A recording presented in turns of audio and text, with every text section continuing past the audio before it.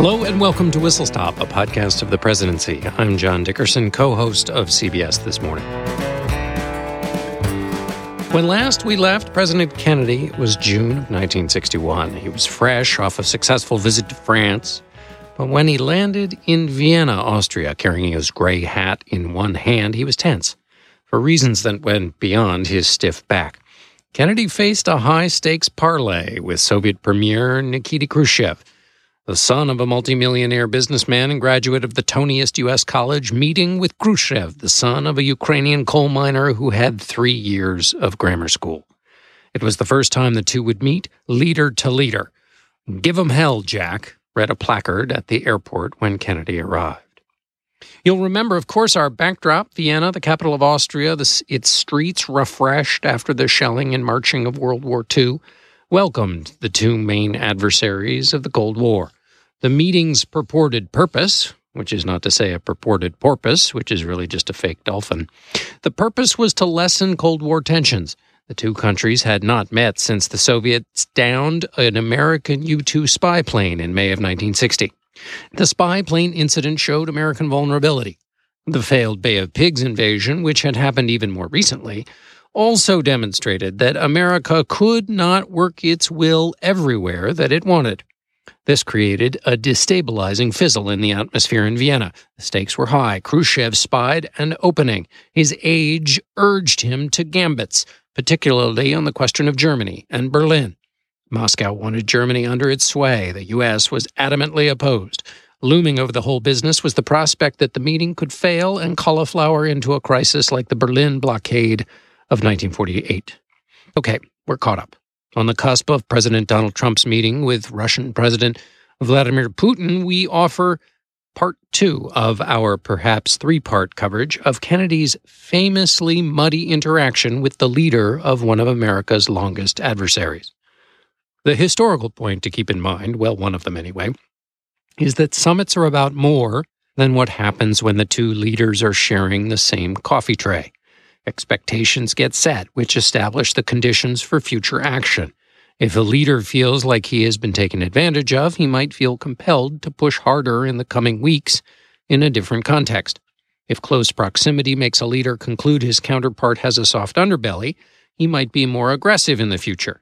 What happened at Vienna rippled well afterwards, not just through the barbed-wired streets of Berlin, but also into the rice paddies of Vietnam.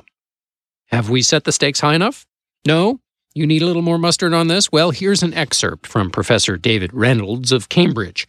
Here he did a documentary on the 1961 Vienna meeting.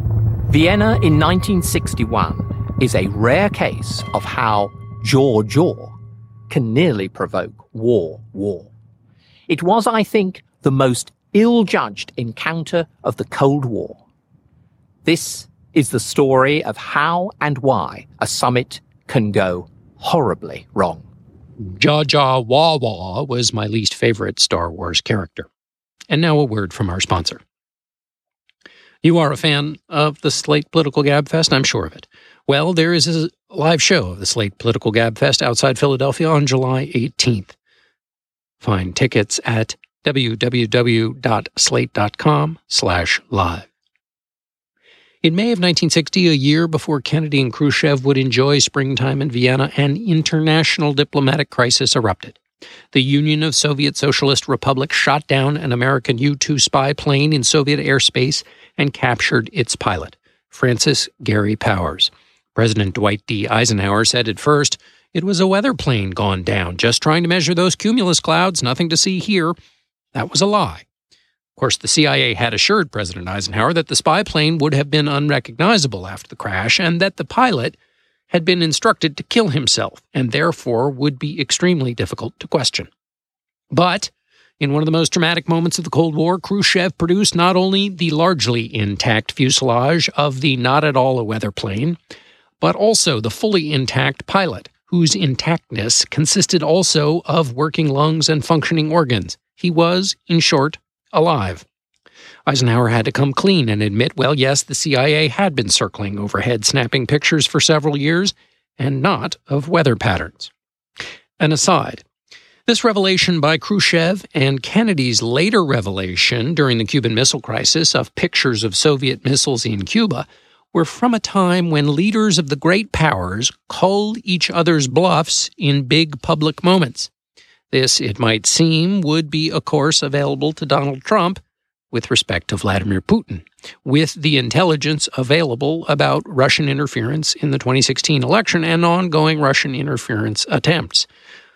However, on the verge of the meeting with the Russians whose ongoing espionage activities are contained in the daily threat assessments the president gets in 2018, nevertheless, the Russians have not gotten a public upbraiding. Instead, at this recording, at a NATO meeting in Brussels, President Trump gave Germany a verbal drubbing, saying that its recent gas deal with the Soviets had made it a Russian captive. A second aside about the U-2 spy plane incident. In our current cyclotron of hyperventilation and outrage and upset, we are at a permanent state of 9 on the register that goes from 1 to 10, which means that we get to 10 very quickly. But imagine if this U-2 thing happened today. A president lying about a failed mission against a key adversary. His critics would collapse from outrage exhaustion. Hot takes would melt the polar ice caps. Vehicular traffic would sit motionless in the streets. Nevertheless, in 1960, this news event happened, and the Republic somehow persisted. However, the U-2 incident did cause a strain in relations. Eisenhower and Khrushchev were scheduled to join the leaders of France and Great Britain at a summit in Paris on May 14, 1960. The issue, same as later in Vienna in 1961, nuclear arms production and testing. Pessimism was in the air as Khrushchev arrived in Paris. On arrival, he denounced certain influential circles, in his words, who were preventing the improvement of the international climate. It was clear that the emotional Russian premier was in an ugly mood. Khrushchev walked out of the meeting not long after it had started, leaving behind him a fragrant trail of raspberries directed at the American president in a tirade in which he said he could not trust Eisenhower. A freeze in relations set in. Thawing that freeze was what the Khrushchev and Kennedy Vienna meeting in 1961 was about. The tundra was not entirely free of road salt when the two met in Vienna, however. On November 9, 1960, after Kennedy had won a narrow victory over Eisenhower's Vice President Richard Nixon, Khrushchev sent Kennedy a note congratulating him. He wrote that he hoped, quote, relations between the U.S. and USSR would again follow the line along which they were developing in Franklin Roosevelt's time. In response, Kennedy issued the invitation to meet in Vienna. He issued that invitation in February of 1961. Kennedy felt, quote, that if he could just sit down with Khrushchev, the two leaders could work out their interstate conflicts. Yet Kennedy's advisors were not of the same opinion. They told him not to meet with Khrushchev so soon after Kennedy's election. The American ambassador to Moscow, Llewellyn Thompson, feared that Kennedy misjudged Khrushchev's personality and intentions. Likewise, Charles Bolin, a U.S. diplomat, worried that JFK underrated Khrushchev's determination to expand world communism. So here we have one of our themes, gung-ho presidents confident as the morning lilies, meeting with wily counterparts. The meeting was set to cover three topics: the production and testing of nuclear weapons, the resolution of the civil war in Laos, and Berlin. In Laos, America and the Soviet Union had been fighting a proxy war. During Eisenhower's presidency, the U.S. backed a far right-wing conservative government to counter the communist threat of the popular Pathet Lao. The question on the table was whether the two men would let the Laotians determine their future and not press their case by continuing to support one side or the other. But it was Berlin that was most vital to the Soviet leader. Khrushchev had described the status of Berlin as a, quote, bone stuck in the throat, and, quote, a sort of cancerous tumor requiring a surgical operation, and a, quote, Sarajevo, likely to lead towards another war. Khrushchev told Llewellyn Thompson, the American ambassador at the Ice Capades in Moscow, I just like the fact they were at the Ice Capades, when he was talking about the goal of the Vienna summit, he said, Berlin is a festering sore which has to be eliminated. That's a lot of metaphors. It's a rule of diplomacy that when a world leader sprays metaphors like a directional sprinkler, he's really exercised about the issue at hand. Hans Morgenthau said that. Just to remind us all about Berlin, the East and West almost went to war over Berlin several different times during the Cold War. As Khrushchev put it in his journals, the slightest fluctuation in the pressure of the world political atmosphere naturally registered at the point where the forces of the two sides were squared off against each other. That was him describing Berlin.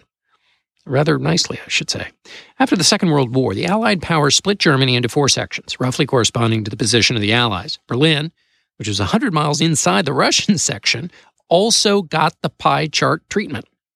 The United States, United Kingdom, and France controlled western portions of the city. Soviet Union controlled the eastern sector of Berlin. Although the Soviet zone of occupation surrounded the jointly occupied capital Berlin, it contained, this is to say the Soviet zone, only about a third of Germany's population and an even smaller percentage of its industrial facilities. Now, why did Stalin go for this arrangement at the end of the Second World War? According to John Lewis Gaddis, the great Yale professor, in his book Strategies of Containment, old Uncle Joe Stalin thought that the socialist East Germany would be a magnet for Germans of the West. So, okay, he'll put together a deal that doesn't give him as much geographical dominance and doesn't have all the industrial parts, but in the competition between the capitalists and the communists, everybody living in the West will come slosh over to the communists because it's a better way of life. Well, that failed. The opposite happened. Between 1945 and 1961, 2.7 million East Germans emigrated from Eastern Berlin to West Berlin. This wasn't just a loss of face, it was an economic drain. And here's a point worth remembering for the final exam or trivia night. Berlin was a test case for the struggle between the East and the West. The two ideologies, examples of each, side by side. Who do you choose, A or B? The imperialist dog, consumerist, TV dinner, jazz-fueled, freedom-loving, built-for tough Americans, or the Soviets, whose army, by the way, had done things like systematically rape millions of East German women. The Germans, in this sloshing over to the West from the East, were voting with their feet, and they were picking capitalism. Soviets made a variety of efforts to try to slow this. In 1948 and 49, the Soviet blocked Western supply routes into Berlin, into Western Berlin. The physical suffering of 2.5 million people in Berlin to try and influence the Allies in their treatment of the Germans and to try to force us out is one which we are unable to accept.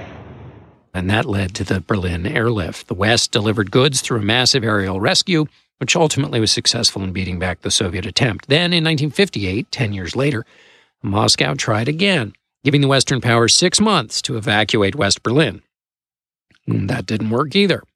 The more the Soviets tried to force a unified Soviet-backed section of Germany, the more the Western powers knew that they had to put another chair against the door to hold off the Soviet advances. West Germany would be a bulwark against the advancing Soviet cause. For the Soviets, the key concern was that the United States would keep a permanent occupancy very close to the Soviet Union, that the U.S. talking about a unified Germany was a joke. World War II had taught them to be nervous, of course, about adversaries in such close proximity, and so Khrushchev faced a decision on the eve of Vienna. Close the border between East and West and provoke the West into a conflict.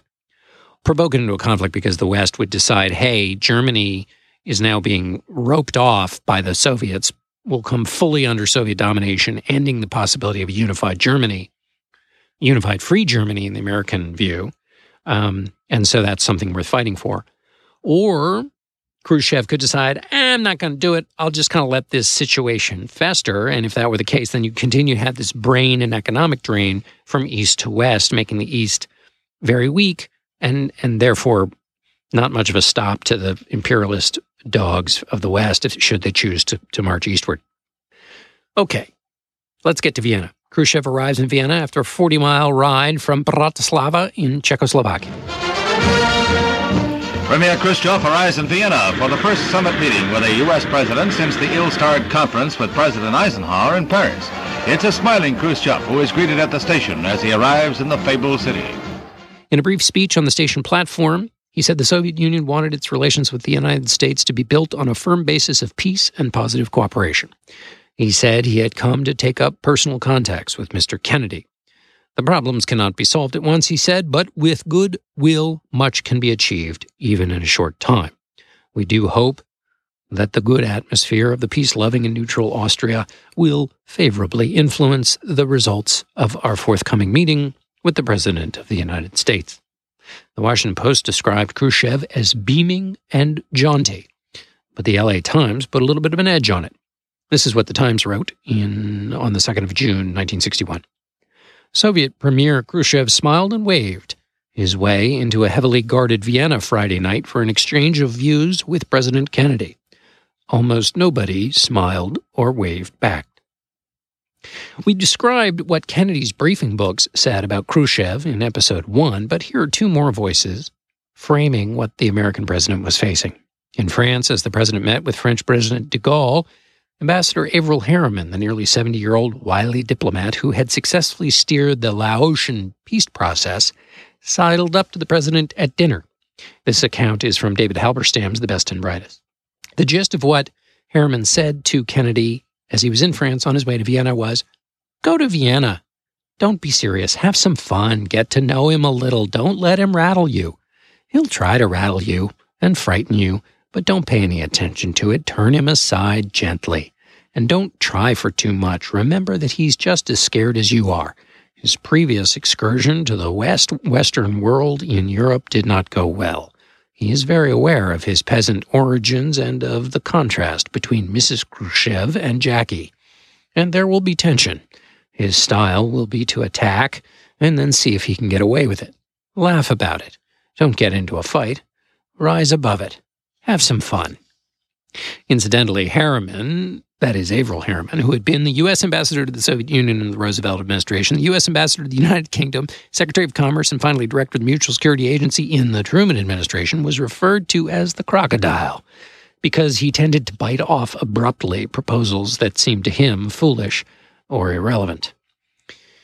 Here's a second voice on the question of Khrushchev. It's Eisenhower, who labeled Khrushchev, or who answered a question about Khrushchev this way when he was president. Sir, what did you think of Mr. Khrushchev? Well, he's a dynamic and arresting personality. He's a man that used every possible debating method available to him. He's capable of great flights of, or you might say, of mannerism and of almost disposition, from one of almost negative, difficult attitude to the most easy, affable, genial type of discussion. I think that the American people sensed as they went around that they were seeing some man who is an extraordinary personality. There's no question about it. So now we're on June 3rd, 1961. It's the first day of the meeting between Kennedy and Khrushchev, and the weather matched the mood, according to the Christian Science Monitor, which wrote this: "Unhappily, the weather changed overnight, and heavy rain from low, leaden gray clouds overhanging the city dulled the presidential arrival." Accounts of the meetings that are to follow are largely drawn from Michael Beschloss's The Crisis Years and Fred Kemp's Berlin 61, Kennedy, Khrushchev, and the Most Dangerous Place on Earth. You'll remember that the first handshake between Kennedy and Khrushchev didn't work so well for the photographers, so Kennedy told his interpreter, say to the chairman that it is all right to shake hands if it is all right with him. After a second handshake, the president stepped backwards, thrust his hands into his coat pockets, and looked Khrushchev up and down. Later, he told his special assistant, Kenneth O'Donnell, "After all the studying and talking I've done on him in the last few weeks, you can't blame me for being interested in getting a good look at him." And that's what these two men were doing, of course, at a very personal level, getting a good look at each other, playing it out with body language, the conflict between communism and capitalism. On the first day of the meeting, the two men recounted the last time they met when Khrushchev visited America in 1959. Khrushchev recalled mentioning that he had said to Kennedy when they first met in 1959 that he thought Kennedy was a young and promising man in politics. Now, said Khrushchev, he was pleased to meet him as president. "I remember you said that I looked young to be a senator," said Kennedy, "but I've aged a lot since then." "Did I really say that to you?" Khrushchev said. He then went on to say that young people always wanted to look older and that the old want to look younger. As a boy, he had been offended when people misjudged his youthful appearance. Then his hair had begun to turn gray at 22, which solved the problem. He would be happy to exchange ages or even split his years with the president, Khrushchev said. Khrushchev later wrote this about Kennedy in his diary: "He impressed me as a better statesman than Eisenhower. Unlike Eisenhower, Kennedy had a precisely formulated opinion on every subject." Now I'm going to take a bit of a detour here because this assessment by Khrushchev of Kennedy, and with respect, and also comparing it to Eisenhower, fascinates me. And it goes to this question not only of body language and how the leaders read each other, but of course how they read each other establishes the baseline against which their future actions are taken. Can I play this guy? Can I push this guy? Does this guy know what he's doing? Is he going to take actions against me? Okay, so why does this matter? Well, clearly Khrushchev put a premium on the fact that Kennedy had done his homework. He did not feel that same way about Eisenhower. Here's what Khrushchev, in his memoirs, wrote about Eisenhower, and I'll just read directly from what Khrushchev wrote. If I had to compare the two American presidents with whom I dealt, Eisenhower and Kennedy, the comparison would not be in favor of Eisenhower. Our people whose job it was to study Eisenhower closely have told me that they considered him a mediocre military leader and a weak president. This is the leader of the Allied forces, by the way, he's talking about here. He was a good man, but he wasn't very tough. There was something soft about his character. As I discovered in Geneva, he was much too dependent on his advisors. It was always obvious to me that being President of the United States was a great burden for him. Our conversations with the American delegations were generally constructive and useful for both parties, although neither side changed its position substantially on any of the issues facing us. The United States in those days refused to make even the most reasonable concessions because John Foster Dulles was still alive. It was he who determined the foreign policy of the United States, not President Eisenhower.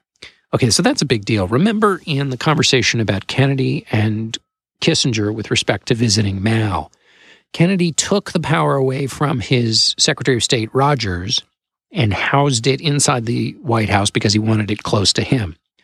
So here you have basically less than 20 years, well, 15 or so years really, between the Eisenhower administration and the Nixon administration, both of them Republican, both of them connected by the fact that Nixon was in them, vice president in one, president in the other. And you have a complete switch in the way U.S. foreign policy is engaged in. You have one in which John Foster Dulles is considered more powerful than the president in the formulation of foreign affairs. And then you have Nixon and Kissinger running the whole show and completely cutting the Secretary of State out of the process and the pictures, as you'll remember from that Adobe Photoshop scramble that Kissinger had to engage in after the meeting with Mao. Back to Khrushchev's journal here. He talks about Dulles. John Foster Dulles was still alive. It was he who determined the foreign policy of the United States, not President Eisenhower. To illustrate this statement, writes Khrushchev, I can describe something I observed at a plenary session in Geneva. The heads of all four delegations took turns chairing the plenary session. And when Eisenhower's turn came, there was Dulles at his right. I was on Bulganin's left, which put me right next to Dulles. Or maybe there was an interpreter between us. In any case, I watched Dulles making notes with a pencil, tearing them out of a pad, folding them up, and sliding them under President Eisenhower's hand. Eisenhower would then pick up the sheets of paper, unfold them, and read them before making a decision on any matter that came up. He followed this routine conscientiously, like a dutiful schoolboy, taking his lead from his teacher. It was difficult for us to imagine how a chief of state could allow himself to lose face like that in front of delegations from other countries. It certainly appeared that Eisenhower was letting Dulles do his thinking for him. So this is two things. I mean, it tells us what Khrushchev thinks about Dulles. About Dulles and Eisenhower, but those meetings are past. What it tells us, though, is about the way in which Khrushchev evaluates people. This notion of losing face, this notion of how a world leader is supposed to act. Well, that gives us some baseline for the assessments he would make about Kennedy. And we know certainly from Kennedy's reaction foreshadowed in episode 1, and which will really give you the full rounding out of this whole episode in volume 3, episode 3, Kennedy's sense of his own face, prestige, U.S. posture on the world stage ends up being a crucial element of the meeting itself, and then the corrective measures that Kennedy and the administration take to repair what happened in Vienna. But more about that later. We're at the meeting, first meeting, Vienna. It's at the American Embassy. Khrushchev, Kennedy. I've just read to you from the journals, but I got another thing to uncork for you at the meeting, at the beginning of the meeting between Khrushchev and Kennedy. Khrushchev says this, and I'm reading now again from his journals.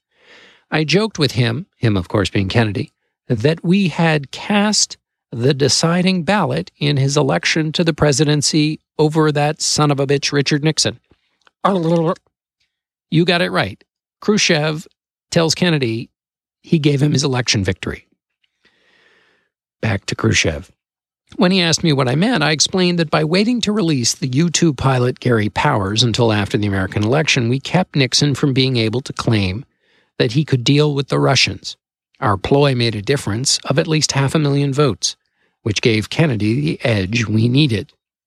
So, not only is this pertinent with respect to an era in which there is the allegation that the Russians were efforting to influence, you listen to the intelligence agencies, it's not an allegation, it's a fact. But anyway, Russians have been interfering in American elections in this very specific way with this very specific echo.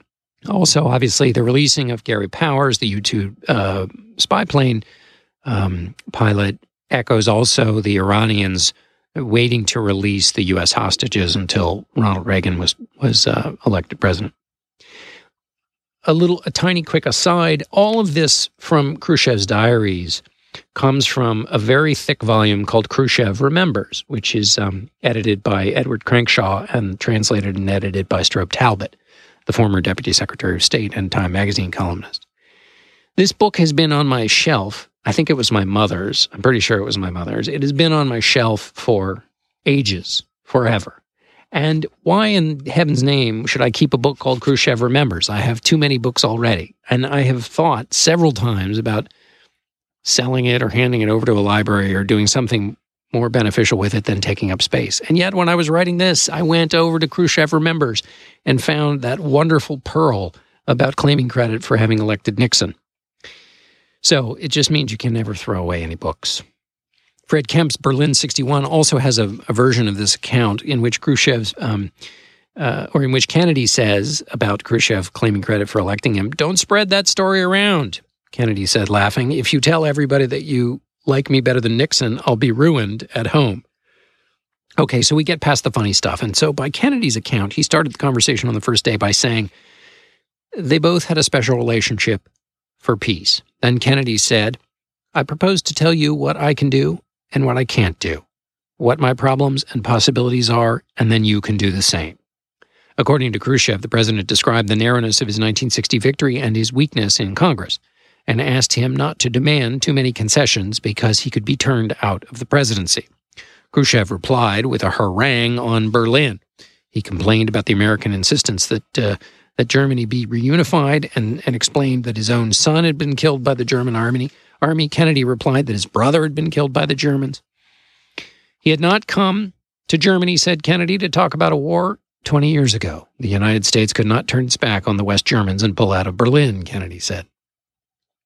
We should also note, by the way, that Kennedy, in saying that he was constrained by the election in the United States, brings two things to mind. One, presidents used to be constrained by Congress.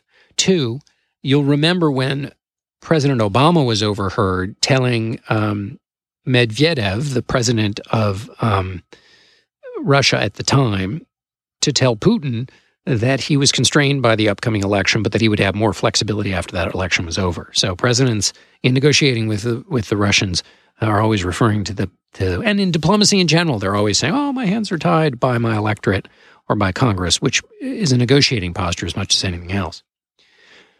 The first meeting lasted for about an hour and a half, and then they broke for lunch. Foie gras, filet of beef, peppermint ice cream. At the end of lunch, Kennedy lit a cigar and threw the match behind Khrushchev's chair, and the Soviet leader feigned alarm and said, "Are you trying to set me on fire?" he asked. Kennedy assured him he wasn't.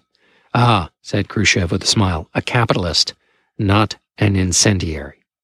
After lunch, although some accounts have this happening before lunch, anyway, in our account, it's going to be after lunch, Kennedy took Khrushchev for a stroll in the gardens, just accompanied by their interpreters. Reading the minutes of Eisenhower's Camp David conversation with Khrushchev in 1959, Kennedy had noted that the chairman became more temperate during a walk in the woods, away from the others in his entourage. As Kennedy and Khrushchev did the old pad down the lane, O'Donnell, Kennedy's aide, watched from the second-floor window, drinking a glass of Austrian beer. He noticed that Khrushchev was shaking his finger and snapping at the president like a terrier. To gain the early upper hand, the U.S. had wanted the first day's talks to be in the U.S. ambassador's residence, but it was Khrushchev, in his joking and his snapping and his command of his body, that was making him behave like he was playing on his home field. At lunch, Kennedy had delivered a 4-minute toast. Khrushchev had replied with 10 minutes, and this is according again to Fred Kemp. The U.S. noticed something after the first day. From the opening exchange, Khrushchev was setting the tone for the conversations by answering Kennedy's short statements with these long, philosophical, windy road responses. The two men pirouetted on the head of a pin for some time, for example, about Mao's expression that every communist must grasp the truth that political power grows out of the barrel of a gun. Khrushchev pretended that Mao didn't really say that, as he temporarily took the position that military might was not related to the struggle for ideas. Kennedy then debated him back and forth. It was, again, a philosophical windy road, and you'll remember that this was very much like the Nixon-Mao conversation. When you're engaged in a conversation about the ideological struggle between the East and the West, everything blends together, so details of a specific debate blossom into philosophical puzzlers. So every conversation was like the question of Berlin itself, specific, what happens to East Berlin, what happens to West Berlin, but also largely ideological. Berlin being the city of the ideological clash between capitalism and communism. So you can 1 minute be talking about a street, and the next you can be talking about the relationship between labor and capital. Kennedy said what he wanted to avoid was a miscalculation between the U.S. and the Soviet Union that would cause both countries to go bonkers. Miscalculation, Khrushchev? Khrushchev didn't like this word. He said, miscalculation, all I ever hear from your people and your news correspondents and your friends in Europe and every other place is the damn word miscalculation. The word was vague, Khrushchev said. What was the meaning of this word miscalculation? He kept repeating the word over and over again to Kennedy. Did the president want him to sit like a schoolboy with his hands on his desk? Khrushchev said, look, we're not going to... The idea of communism would not stop at Soviet borders, but that the Soviets would not be responsible for starting a war by mistake. He essentially was trying to argue that miscalculation was an attempt to get the Soviets to draw down under the idea they might wing off a missile by mistake.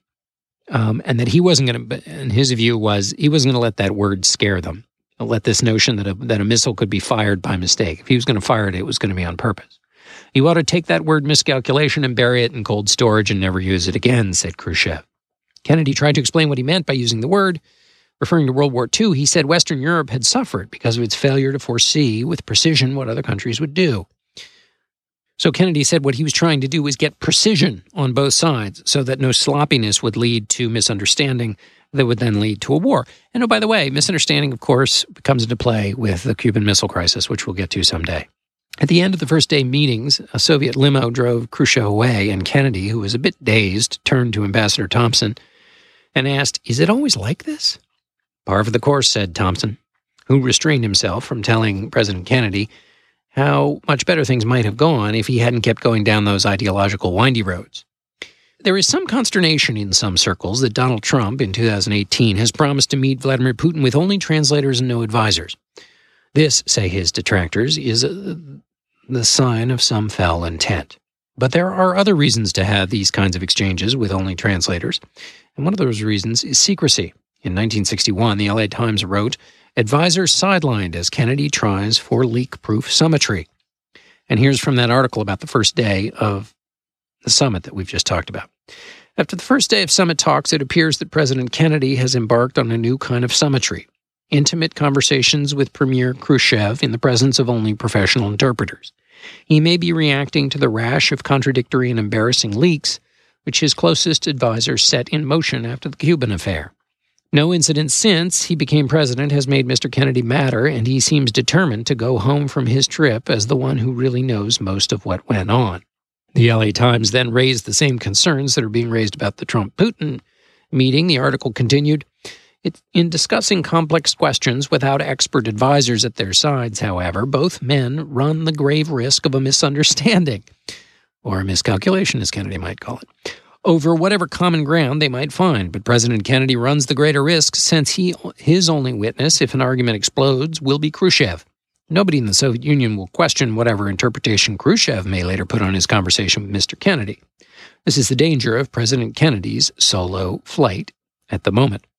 At the end of the first day, not a lot has been achieved. The two men have joked with each other. They've had long, big philosophical discussions about the relationship between the ideological struggle between the East and the West and the relationship between those ideological struggles and the missiles stacking up in both of the countries. What was the purpose of those missiles if not to be the vectors of those ideological struggles? And could the power of the thought struggle lead to actual nuclear exchanges? Lots of discussion, not much resolved. Then the poor fellas had to go to a state dinner, and the LA Times wrote in a piece called First Lady Puts Stars in Khrushchev's Eyes. Mr. Khrushchev asked a photographer, "Won't you shake hands with Mr. Kennedy for us?" With a grin, Khrushchev nodded towards the First Lady, stately and beautiful in a long white gown, and replied, "I'd like to shake hands with her first." The occasion was the state dinner in the magnificent country residence of the former Habsburg emperors. Meeting Mrs. Kennedy for the first time, the tough and often belligerent communist leader looked like a smitten schoolboy. This is from Beschloss's The Crisis Wars. Jacqueline asked Khrushchev about the 19th century Ukraine. When Khrushchev told her that the region now had many more teachers than the Ukraine of the Tsars, she said, "Oh, Mr. Chairman, don't bore me with statistics." Khrushchev laughed, and for the moment she found him almost cozy. Running out of things to say, she recalled hearing that one of the Soviet canine space travelers had had puppies. "Why don't you send me one?" she asked. While Jacqueline Kennedy and Khrushchev were discussing puppy love, the president was not faring as well with Mrs. Khrushchev. The Chicago Daily Tribune has this account of the interaction between the two during that first night's state dinner.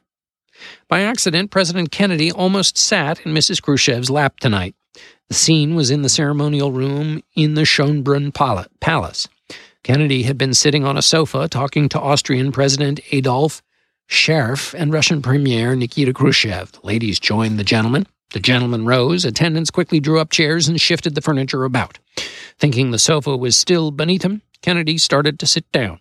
He got as far as a half squat when he discovered, to his horror, that he was about to sit on Mrs. Khrushchev. He quickly shifted to a chair and smiled an apology to Mrs. Khrushchev.